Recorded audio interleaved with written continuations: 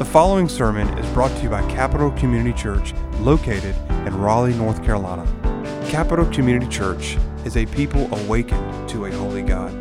If you are searching for a new church home, or from out of town looking for a church to worship with, or simply seeking for answers, please join us for worship at 10:45 a.m. every Sunday morning and 6 o'clock p.m. for our evening service. If you have any questions, please email us at info@capitalcommunitychurch.com. We pray this sermon will help you grow deeper in your walk with Jesus Christ. I invite you to open your Bibles to John chapter 10. John chapter 10.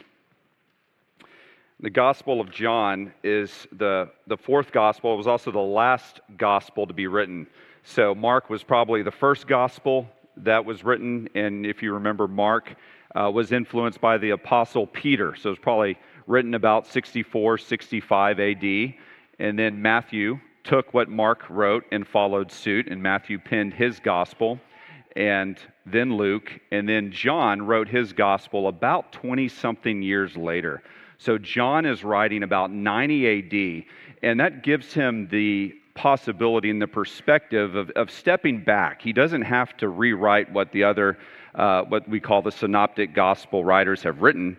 He can be selective. So you remember at the end of the Gospel of John, John says, "These things are written so that you may believe that Jesus is the Christ, the Son of God." So it's written for an evangelistic perspective.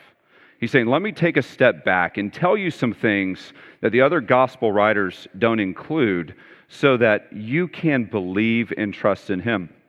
And one of the things that he includes is this whole narrative that Jesus gives us in John chapter 10 of the Good Shepherd. No other Gospels include this. You remember the context for this entire narrative is that there was a man born blind whom Jesus healed on his way into the temple. And there was a big confusion about this man and what had happened to him, and people were debating essentially whether he had been born blind or not, whether a miracle had taken place. A group of Pharisees decided to keep court and decide what had happened to this man, and they really couldn't figure it out. And the reason why they couldn't figure it out is because they refused to believe that an actual miracle had taken place. And the man said, do you too want to become his disciples? This I know, I once was blind, but now I see. This is what I know. And he testifies that Jesus did in fact heal him, and for that, they kicked him out. And by kicking him out, I mean they kicked him out of Judaism. They said, you're done. You can't enter the synagogues, you can't enter the temple, you can't enter the worship. As far as it depends upon us, you are no longer one of God's people. And then Jesus follows up with him at the end of John chapter 9. He says, do you know who the Son of Man is? He said, tell me, Lord, so I can believe. And he says, you're looking at him. You're looking at him. And so he believes, and then he immediately worships Christ. He immediately worships Christ. Then Jesus turns, and this is where the narrative of the Good Shepherd picks up, and he addresses those Pharisees who had kicked him out. And he said, let me tell you an allegory to explain to you who I am. Here's the allegory. There's a sheepfold, and robbers jump into the sheepfold to get at the sheep. He's implying, you're the robbers. I am the Good Shepherd, and I come to get my sheep, whom are a remnant in Israel, and lead them out. So he presents this reality of the fact that he is this good shepherd.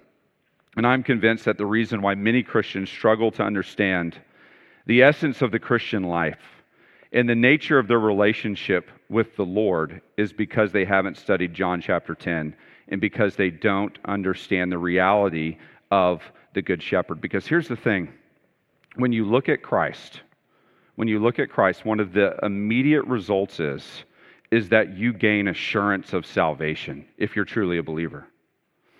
Robert Murray McCheyne said, for every look at yourself, take 10 looks at Christ. Because the more that you look at yourself, the more introspective you become. Okay, am I really a Christian? Do I really believe this? Do my good works really show that I'm a believer? Whereas when you start to look at Christ, you begin to think about the objective fact of what he's done for you. That he died on the cross, that he rose again from the grave, all for you. And those are objective realities. So you gain assurance of salvation. When you look at Christ, you are transformed more and more into his image. That's how sanctification works. That's how God changes you in the power of the Holy Spirit, is that you look at Christ through his word. Paul says, 2 Corinthians 3:18, he says, "And we all with unveiled face, beholding the glory of the Lord, are being transformed into the same image from one degree of glory to another. For this comes from the Lord, who is the Spirit." So, if you want to be transformed, if you want to become more like Christ, you have to look at Christ. And third, the more that you look at Christ, and this is, I think, one of the main problems with the church today, is the more you desire to worship him. And the reason why I say that's a problem is because the American church has become so me-focused. What do I get out of this? You show me how Christianity can be a means to the ends that I already want. That's why I'm coming. Show me how to fix my marriage. Show me how to have better relationships, whatever. The essence of Christianity is Christ and him crucified. And the more that you look at Christ, the more that you can't help but worship him. I mean, when you see him, you desire to worship him. And so we have to get our eyes up. Our Lord is reigning at the right hand of the Father. You read Revelation 5 and 6. What's heaven doing right now? Right now, they're worshiping Christ. And that's what we have gathered to do. We haven't come to stare at our navels. We've come to worship him and bow down to him. So we're looking at these qualities of the Good Shepherd and who Jesus reveals himself to be. And 2 weeks ago, we saw 4 of these qualities. I'll just show these to you very briefly because we've already seen them and studied them. But the first quality is that he is the legitimate shepherd. If you look at verse 1 of chapter 10, he says, "Truly, truly, I say to you, he who does not enter the sheepfold by the door, but climbs in by another way, that man is a thief and a robber." Verse 2, "But he who enters by the door is the shepherd of the sheep." He's talking about legitimacy. Jesus came fulfilling all the Old Testament types and prophecies. You can sit down with a Jew and say, look, Jesus Christ is the legitimate Messiah. Micah 5:2, Isaiah 11, Isaiah 9, Deuteronomy 18, he's the prophet that is all of it. Isaiah 53. Ask a Jew, where is your Isaiah 53 lamb? Where is he? They won't have an answer for you because it's Christ. It's Christ. He's the legitimate shepherd. 2, he's the pursuing shepherd. Look at verse 3. "The sheep hear his voice, and he calls his own sheep by name, and he leads them out." So he came for his remnant, the sheep that were in the tribe of Israel. Not for all of Israel, but for the remnant. According to God's decree of election, Jesus came, he pursued his sheep, and he led them out. And that leads to the third quality, that he is the leading shepherd. Look at verse 4. When he has brought out all his own, he goes before them, and the sheep follow him, for they know his voice. He doesn't drive the sheep from behind. He leads them. And the way that he leads, the way that our Lord leads us, is with his voice. In other words, through the Word of God. That's how he leads you. You sit down in the morning, you open up this book, you read it, and it's a living book. Remember Hebrews 4, the Word of God is living and active, sharper than any two-edged sword. It's not an ancient book, it's a current book, because God, the Holy Spirit, speaks through it, and thus God leads you. So he's a leading shepherd. And then fourth, he's the exclusive shepherd. Look at verse 7. So Jesus explained all that. The Pharisees didn't understand it. Jesus says, look, I'm going to try another illustration with you. Verse 7, "So Jesus again said to them, Truly, truly, I say to you, I am." There's one of those I am statements of deity. He says, "I am the door of the sheep. In other words, I am the. Notice the article there, the word the. He's not a door, he's the door. He's the only door in and out of the sheepfold. He's saying, I'm the door by which you must enter and exit. That door is closed to the robbers, that door is closed to the goats, but he is the exclusive door. He is the only Savior. And we talked about the fact that the Lord Jesus Christ is the only way of salvation. The only way. There is no other way. There's no other name given among men by which you can be saved. He is the exclusive shepherd. So we're going to cover two more this morning. Fifth is the saving shepherd. And that picks up in verse 9. Look at verse 9. These are so important. These are so important. Let me read verses 9 and 10. Jesus says, I am the door. If anyone enters by me, he will be saved and will go in and out and find pasture. The thief comes only to steal and kill and destroy. I came that they may have life and have it abundantly. Really remarkable verses. These are those verses, I often think about Scripture being so rich. There are some verses that I could abstract this verse and I could meditate on it till the day that I die and not exhaust its riches. That's what Scripture is like. You could take verse 9. I am the door. If anyone enters by me, he will be saved and will go in and out and find pasture. If you take that verse, roll it over in your mind, and you could think about all that Christ has done for you, and you could meditate on that one verse the rest of your life. What Jesus is revealing in verse 9 about himself is a very important reality, very important, and that is that he is the saving shepherd. He is the saving shepherd. He reiterates that I am statement. Again, he says, I am the door. And then notice the invitation. He says, if anyone enters by the door, and there's a condition. If he meets this condition, if he enters by the door, Jesus says, he will be saved. That's the one requirement for salvation. It's faith in Christ. It's not good works. It's faith in the Lord Jesus Christ. And in this one verse, Jesus explains three benefits to us of salvation. Let me walk you through these quickly. So these are the benefits that the saving shepherd provides. First is security. Look at that word, saved. It's the Greek word sozo. It's speaking, it's a future tense verb. He's saying he will be saved in the future. And of course, sheep face all types of dangers. They are virtually defenseless animals, right? You see a sheep, they can't protect themselves. They need to be saved if there's any danger. So in terms, though, of people, because this is all an allegory about people, sheep, what is he talking about?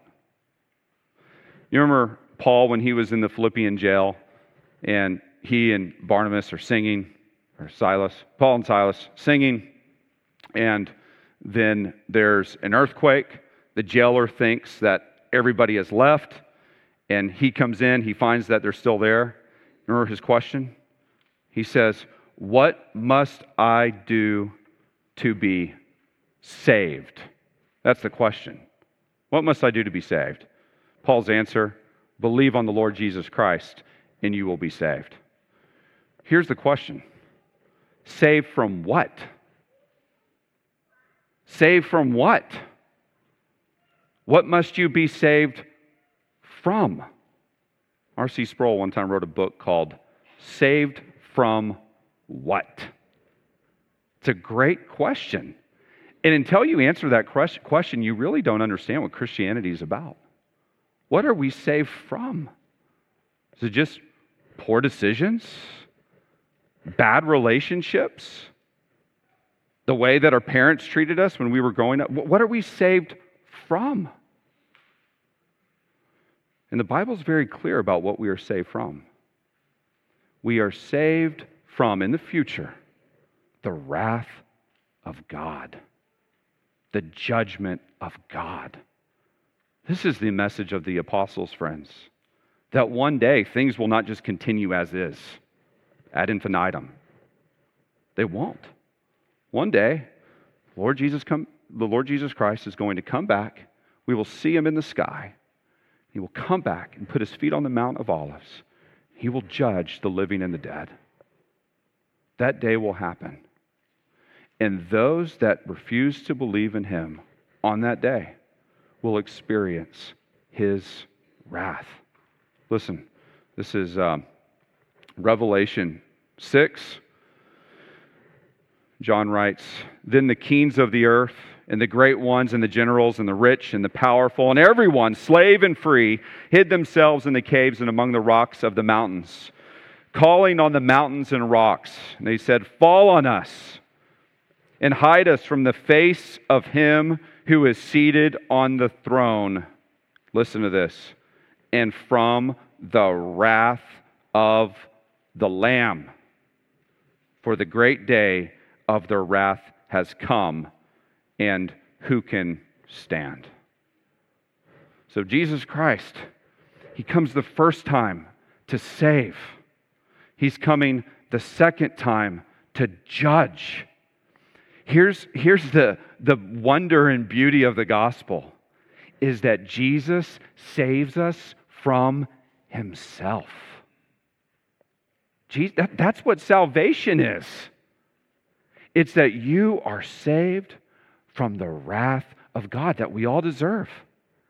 And that's why he had to go to the cross. He couldn't just be a moral example. He couldn't. He had to go to the cross. And the cross is a picture of substitution. God pouring out the sin penalty that we deserve, the wrath of God that we deserve that would take us forever in hell to pay, he pours out on the Son for 6 hours on the cross. That's the gospel. Jesus saves us from his own wrath. Here's what Sproul said, quote, "What every human being needs to be saved from is God. The last thing in the world the impenitent sinner ever wants to meet on the other side of the grave is God. But the glory of the gospel is that the one from whom we need to be saved is the very one who saves us. God, in saving us, saves us from himself." But here's the thing, God has provided an opportunity for redemption. For God so loved the world that he gave his only begotten Son, that whosoever believes in him shall not perish, but have everlasting life. So that's salvation. You believe in the Lord Jesus Christ and you have that security. Second aspect of our salvation that we experience is freedom. Look back at verse 9. So we will be saved, and then we go in and out. So the sheep are able to go in and out of this sheepfold. That's the illustration. And we are able to go in and out to the Lord's pasture. Psalm 121:8 says, "The Lord will keep your going out and your coming in from this time forth and forevermore." Really, this freedom that the sheep experience coming in and out of the sheepfold represents the reality of assurance. Assurance that your salvation is secure.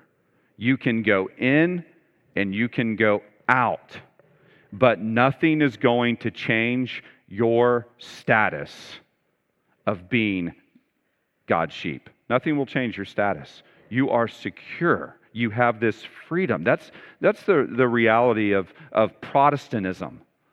Roman Catholicism said you can lose that freedom. You can lose that assurance. If you commit a mortal sin, it's done. You got to come and make confession and do all sorts of penance. Protestantism said no. Once you are in grace, you stand on grace, and it can never be lost because it doesn't depend upon you. That's why Luther said, sin boldly. And what he meant by that is not go sin. But he said, when you sin, don't throw up your arms and say, it's all lost. I'm no longer God's sheep because I've sinned. He says, no, when you sin, know that you have an advocate with the Father. Nail-pierced hands at the right hand in heaven. So the good news of the gospel is that once you are in, you're always in. Look down at, this is verse 28.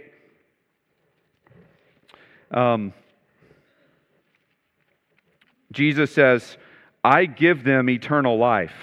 And look at this. They will never perish. Never. And no one will snatch them out of my hand. Do you believe Jesus? No one will snatch you out of his hand. My Father who has given them to me is greater than all, and no one is able to snatch them out of the Father's hand. No one. So you have this assurance. Paul says in Romans 8:38, for I am sure that neither death nor life, nor angels, nor rulers, nor things present, nor things to come, nor powers, nor height, nor depth, nor anything else in all creation will be able to separate us from the love of God in Christ Jesus our Lord. Nothing. I can go out across the Mediterranean. I can sit in a Roman prison. I can be beaten in Philippi. I can be thrown out of Thessalonica. But nothing can separate me from the love of God in Christ Jesus. That's amazing. That's freedom right there. That you can go in and out. And regardless of what happens in your life, you can bank on grace. Praise be to God. Let me just give you a couple more. This is how Isaiah puts it. Isaiah 54:10. For the mountains may depart, and the hills be removed, but my steadfast love shall not depart from you, and my covenant of peace shall not be removed, says the Lord who has compassion on you. That's what God says. Having been justified by faith, we have peace with God. Therefore, there is no condemnation for those who are in Christ Jesus. For the law of Spirit of life has set you free from the law of sin and death. So we have this freedom. And third, and this is just the wonder of the Christian life. We have constant nourishment. Look back at verse 9. We go in and out, and then look at the last phrase in verse 9, and we find pasture. We find pasture. The good shepherd saves his sheep by leading them to pasture. Pasture is specifically where the sheep would find food. The 100th Psalm says this, know that the Lord, He is God. It is He who made us, and we are His. We are His people and the sheep of His pasture. So God, Christ, the Good Shepherd, leads you, and He's constantly leading you into pasture where you find nourishment. And what the Lord feeds you with is, again, what? The Word of God. He leads you into pasture, and He feeds you the Word of God. Moses said, man shall not live on bread alone, but on every word which comes from the mouth of God. The psalmist said, how sweet are your words to my taste, sweeter than honey to my mouth. So the Christian's entire existence is to be fed through the Word of God by the power of the Holy Spirit. And that's the job of an under-shepherd. That's my job. Remember what the Lord said to Peter? He said, Peter, do you love me? He said, yes, Lord, you know I love you. Then he said, feed my sheep. Peter, do you love me? Yes, Lord, you know I love me. Tend my lambs. Peter, do you love me? Yes, Lord, you know I love you. Feed my sheep. Feed my sheep the Word of God. And I think if God is going to save our nation, and by the way, that's not a sure thing. That's not a sure thing. God could just be moving on to the east. There might not be another glory day in this country. Hearts could grow cold. But if God is going to save this country, it is going to be because the Word of God is honored again in our churches. Because what is going on right now across this country is that churches are looking to entertain the goats rather than feeding the sheep. Saying, how can we get people in here? Can we turn out the lights a little bit, put a rock band up on the stage, maybe get a little dry ice? That'll create an effect. Just go look at what people did around Christmas time and all the crazy things.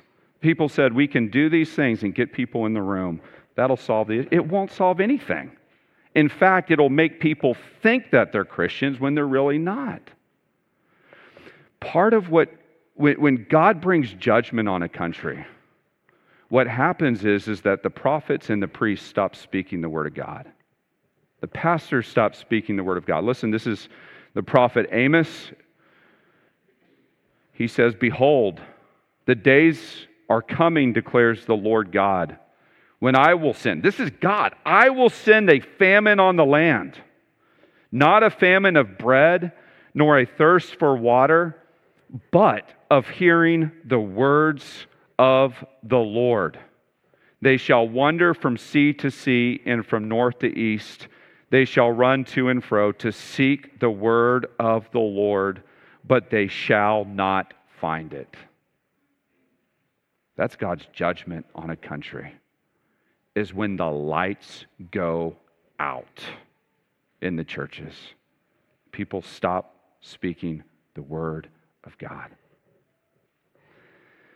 There's a famine. There's a famine in the land. And so, listen, true sheep, what Christ does is He leads them to pasture where they can be fed. And that's why I still have hope. That's why I do still have hope, is that the lights aren't out yet. That there are sheep that are hungering and thirsting for the Word of God, and they are seeking for that pasture. And you know what our Good Shepherd promises is that He will provide it. We just need to pray that there's more sheep and that there's more shepherds that are feeding them the Word. So that is the saving shepherd. That's number 5. And then 6, and we're going to look at this briefly in verse 10, is that He is the life-giving shepherd. He is the life-giving shepherd. The thief comes only to steal and kill and destroy. So he's, again, talking about who here? He's talking about the Pharisees. He's talking about the scribes. He's talking about false teachers in general. He says, I came that they may have life and have it abundantly. So, the false teachers, they come to steal your soul. Greek word is klepto, where we get kleptomaniac, somebody who just obsessively steals. They come to kill your soul. The word there, you could translate slaughter. It means to murder, to kill. And then he said, this word is almost added as a superlative at the end. They come to destroy your soul. That word destroy is the Greek word apollumi. And that word is the word that the demons used to Jesus in the synagogue in Mark chapter 1. When Jesus is in the synagogue in Capernaum and the demons start saying, we know who you are, Jesus. Have you come to destroy us? What that word means is not just death. It means a death that results in an ultimate judgment. Have you come to cast us into the pit of hell? Have you come to destroy us, bring us to this place of judgment? Luke 17:27 says, they were eating and drinking and marrying and being given in marriage until the day when Noah entered the ark, and the flood came and destroyed them all. The flood killed them, yes, but their death resulted in their judgment. Jude 5 says, "Now I want to remind you, although you once fully knew it, that Jesus, who saved a people out of the land of Egypt, afterward destroyed those who did not believe. He brought them into judgment." So what Jesus is saying here, follow the logic of what he's saying, is he's saying that the false teachers, what they do in terms of people is that they steal their souls, they kill their souls, and they ultimately destroy people's souls to where people end up on the wrong side of the judgment seat of Christ. That's what they do. Jesus never warned anyone about the danger of the Romans. He always warned them about the danger of the false teachers. The reason being is that the Romans could kill your body, but the false teachers will kill your soul. The most dangerous place in America right now is not the streets of Chicago. The most dangerous place is in the secular classroom. It's at UNC Chapel Hill. It's at Duke. It's at State, where someone is teaching students that they can live their life without God, and saying that there is no ultimate reality. There is no moral norms. There is no ultimate purpose for this creation. We descended from primates. Morality is just subjective. Our goal is to try to make some utopia here on earth by equally divvying up resources. It's materialism. That's all it is. It's saying all that exists is the here and now, and therefore we are the God of reality because we're the smartest people around. So we can be the master of our fates, the captain of our souls. That worldview sends people directly to hell. So yeah, I would much rather be in Afghanistan and get blown up than to lose my soul believing the lies that are being propagated in American classrooms across the country. Here's what's going on in our country right now. Paul put it like this. This is Romans 1:22. He said, "Claiming to be wise, they became fools and exchanged the glory of the immortal God for images resembling mortal man and birds and animals and creeping things. Therefore, God gave them up in the lusts of their hearts to impurity, to the dishonoring of their bodies among themselves, because they exchanged the truth about God for a lie, and worshiped and served the creature rather than the Creator, who is blessed forever. Amen." God gives you up when you exchange the truth about God for a lie. God gives you up. So that worldview ends in the death of your soul, the destruction of your soul. And by the way, do you think that worldview satisfies? Do you think people are happy as nihilists? You can have all the money in the world, but if you don't have a reason for being on this planet, if you don't have a God to worship, you are going to be a miserable person. It's not joyful. It's not joyful. On the contrary, this is the wonder of the Christian life. The wonder of the Christian life is that Jesus came to bring life. And not just life, but abundant life. The word that's translated abundant means extraordinary, extravagant, going beyond what is necessary. Christ came that we might have this abundant, overflowing, extravagant life. If you turn over to John chapter 1, in the prologue, John introduces these themes. Verse 4 of John chapter 1, John says, "In him was life, and the life was the light of men." If you skip down to verse 16, "From him, from his fullness, we have all received grace upon grace." The Christian life is the fullest life. It's the best life. It's the abundant life. What is the abundant life? If somebody were to ask you, what's the abundant life? What does it mean that Christ provides you an abundant life? What is it? Well, John, throughout his gospel, explains exactly what the abundant life is. Let me just give you several descriptions of this abundant life. Look at chapter 3. The first thing that Jesus explains to us about this abundant life is that it's a new life. Look at verse 3 of chapter 3. This is Jesus' explanation to Nicodemus. He said, "Truly, truly, I say to you, unless one is born again, he cannot see the kingdom of God." Unless one is born again, he cannot see the kingdom of God. That word again is the Greek word anothen. It could mean from above, or it can mean a second time. You can take it either way. It is being born from above. It is being born a second time. But regardless of how you look at it, it's a new life. It's a new life that God puts into you.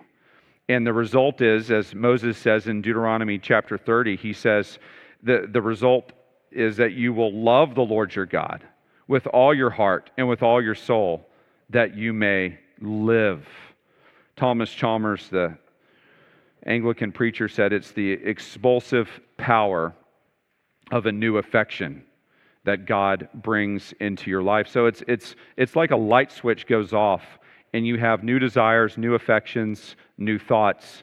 It's a new life. If anyone is in Christ, he is a new creation. Old things have passed away, new have come. Second is that it's an eternal life. It's an eternal life. John uses the word over and over in his gospel, aionion, which means a never-ending reality, a period that doesn't have an end. If you look at verse 15, Jesus explains this to Nicodemus. He says, "Whoever believes in him may have eternal life." Then John adds, verse 16, "For God so loved the world that he gave his only Son, that whoever believes in him should not perish, but have eternal life." If you look over at the 14th verse of chapter 4, "Whoever drinks of the water that I will give him will never be thirsty again. The water that I will give him will become in him a spring of water, welling up to eternal life." If you flip the page to chapter 5, verse 24, Jesus says, "Truly, truly, I say to you, whoever hears my word and believes him who sent me has eternal life. He does not come into judgment, but has passed from death to life." Chapter 6, verse 47, truly, truly, I say to you, whoever believes has eternal life." And then if you come back to chapter 10, verse 28, Jesus says, "I give them eternal life, and they will never perish." So it's an eternal life. It's a never-ending life. Third, it's a spiritual life. It's a spiritual life. If you look at chapter 7, verse 38, Jesus says, Whoever believes in me, as the scripture has said, out of his heart will flow rivers of living water.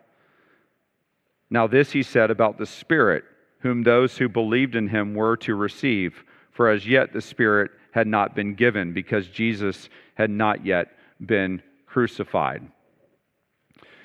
Jesus says that all those who are in the new covenant receive the gift of the Holy Spirit. Therefore, everybody that's in the new covenant is actually greater than even John the Baptist, who was the greatest man of the Old Testament. Every single person receives the Pentecostal blessing. Every single Christian receives the Pentecostal blessing. Every single Christian receives the gift of the Holy Spirit.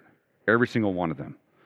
Paul says in 1 Corinthians 6:19, "Do you not know that your body is a temple of the Holy Spirit within you, whom you have from God? You are not your own, for you were bought with a price. So glorify God with your body." Paul says in Romans 8:9, he says, "You, however, are not in the flesh, but in the Spirit, if in fact the Spirit of God dwells in you." So God places His Holy Spirit inside of you, and the Holy Spirit gives you this spiritual life. So that Peter says, 2 Peter chapter 1, that we become partakers of the divine nature. That doesn't mean that we become God. It means that we partake of the work of the Holy Spirit in our lives. Therefore, the Holy Spirit begins to work, and he works in an ethical way. If you read Galatians chapter 5, what does Paul say about the ethics of the Holy Spirit? He says the fruit of the Spirit is love, joy, peace. Whereas if you don't have the Spirit, you are going to manifest the works of the flesh. So the Holy Spirit becomes to do this inside-out work where you start to desire righteousness. Have you ever met somebody that was just completely changed by the Holy Spirit? And you were like, what happened to that guy? I mean, before he was a hellraiser, now look at him. Some of you are looking at me and you're saying, that was me. What happened to you? Well, God, the Holy Spirit happened to you. He began to do that work in you, where you begin to desire the things of God. And he also gives you a spiritual gift where you're able to serve in the life of the church, where you become a member of Christ's body, and you use your gifts for the building up and edification of the church. So that's 3. It's a spiritual life. 4th, really important, it's a relational life. Look at John chapter 17, verse 3. Jesus says, this is eternal life. This is the life, that they know you, the only true God, and Jesus Christ, whom you have sent. So we are created in this new life to commune with our Good Shepherd, to know him, not just ethereally, but to know him intimately. And this really is the essence of the Christian life, is that you know God, that you have the experience of God, the knowledge of God. Blaise Pascal said that there is a God-shaped vacuum in the heart of each man, which cannot be satisfied by any created thing, but only by God the Creator, made known through Jesus Christ. So this is the ultimate satisfaction of the soul, is to know God. And this is what Jesus brings. This is why Christians are always the most content people, is because we know God. Not just in an academic way, but in an intimate way. I wake up in the morning and I read His Word and He speaks to me through His Word. I pray and I make my requests known to God. I commune with God. I come here with the people of God and I experience the power of the Spirit of God. It's a relationship. Augustine said, our hearts are restless until they rest in you. And this is what Jesus provides, is He provides this relationship that is the all-encompassing relationship that can satisfy your soul. Nothing else, nobody else can satisfy the human heart besides God. 5th, it's a righteous life. Look at chapter 13, verse 15. This is right after that Jesus has taken a towel and a basin and washed His disciples' feet. He says to them, for I have given you an example that you also should do just as I have done to you. So your life is to begin to look like Christ's life, where you begin to imitate Him.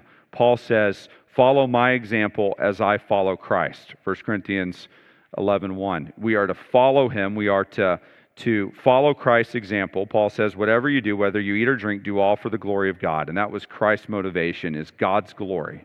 And so our lives are to be lived for the glory and honor of God, because that's how Christ lived His life. So we live this righteous life. You have an ethic. We're not just drawing plays on a whiteboard and saying, I think this is how we're supposed to live. We know how we're supposed to live because Christ has modeled it for us.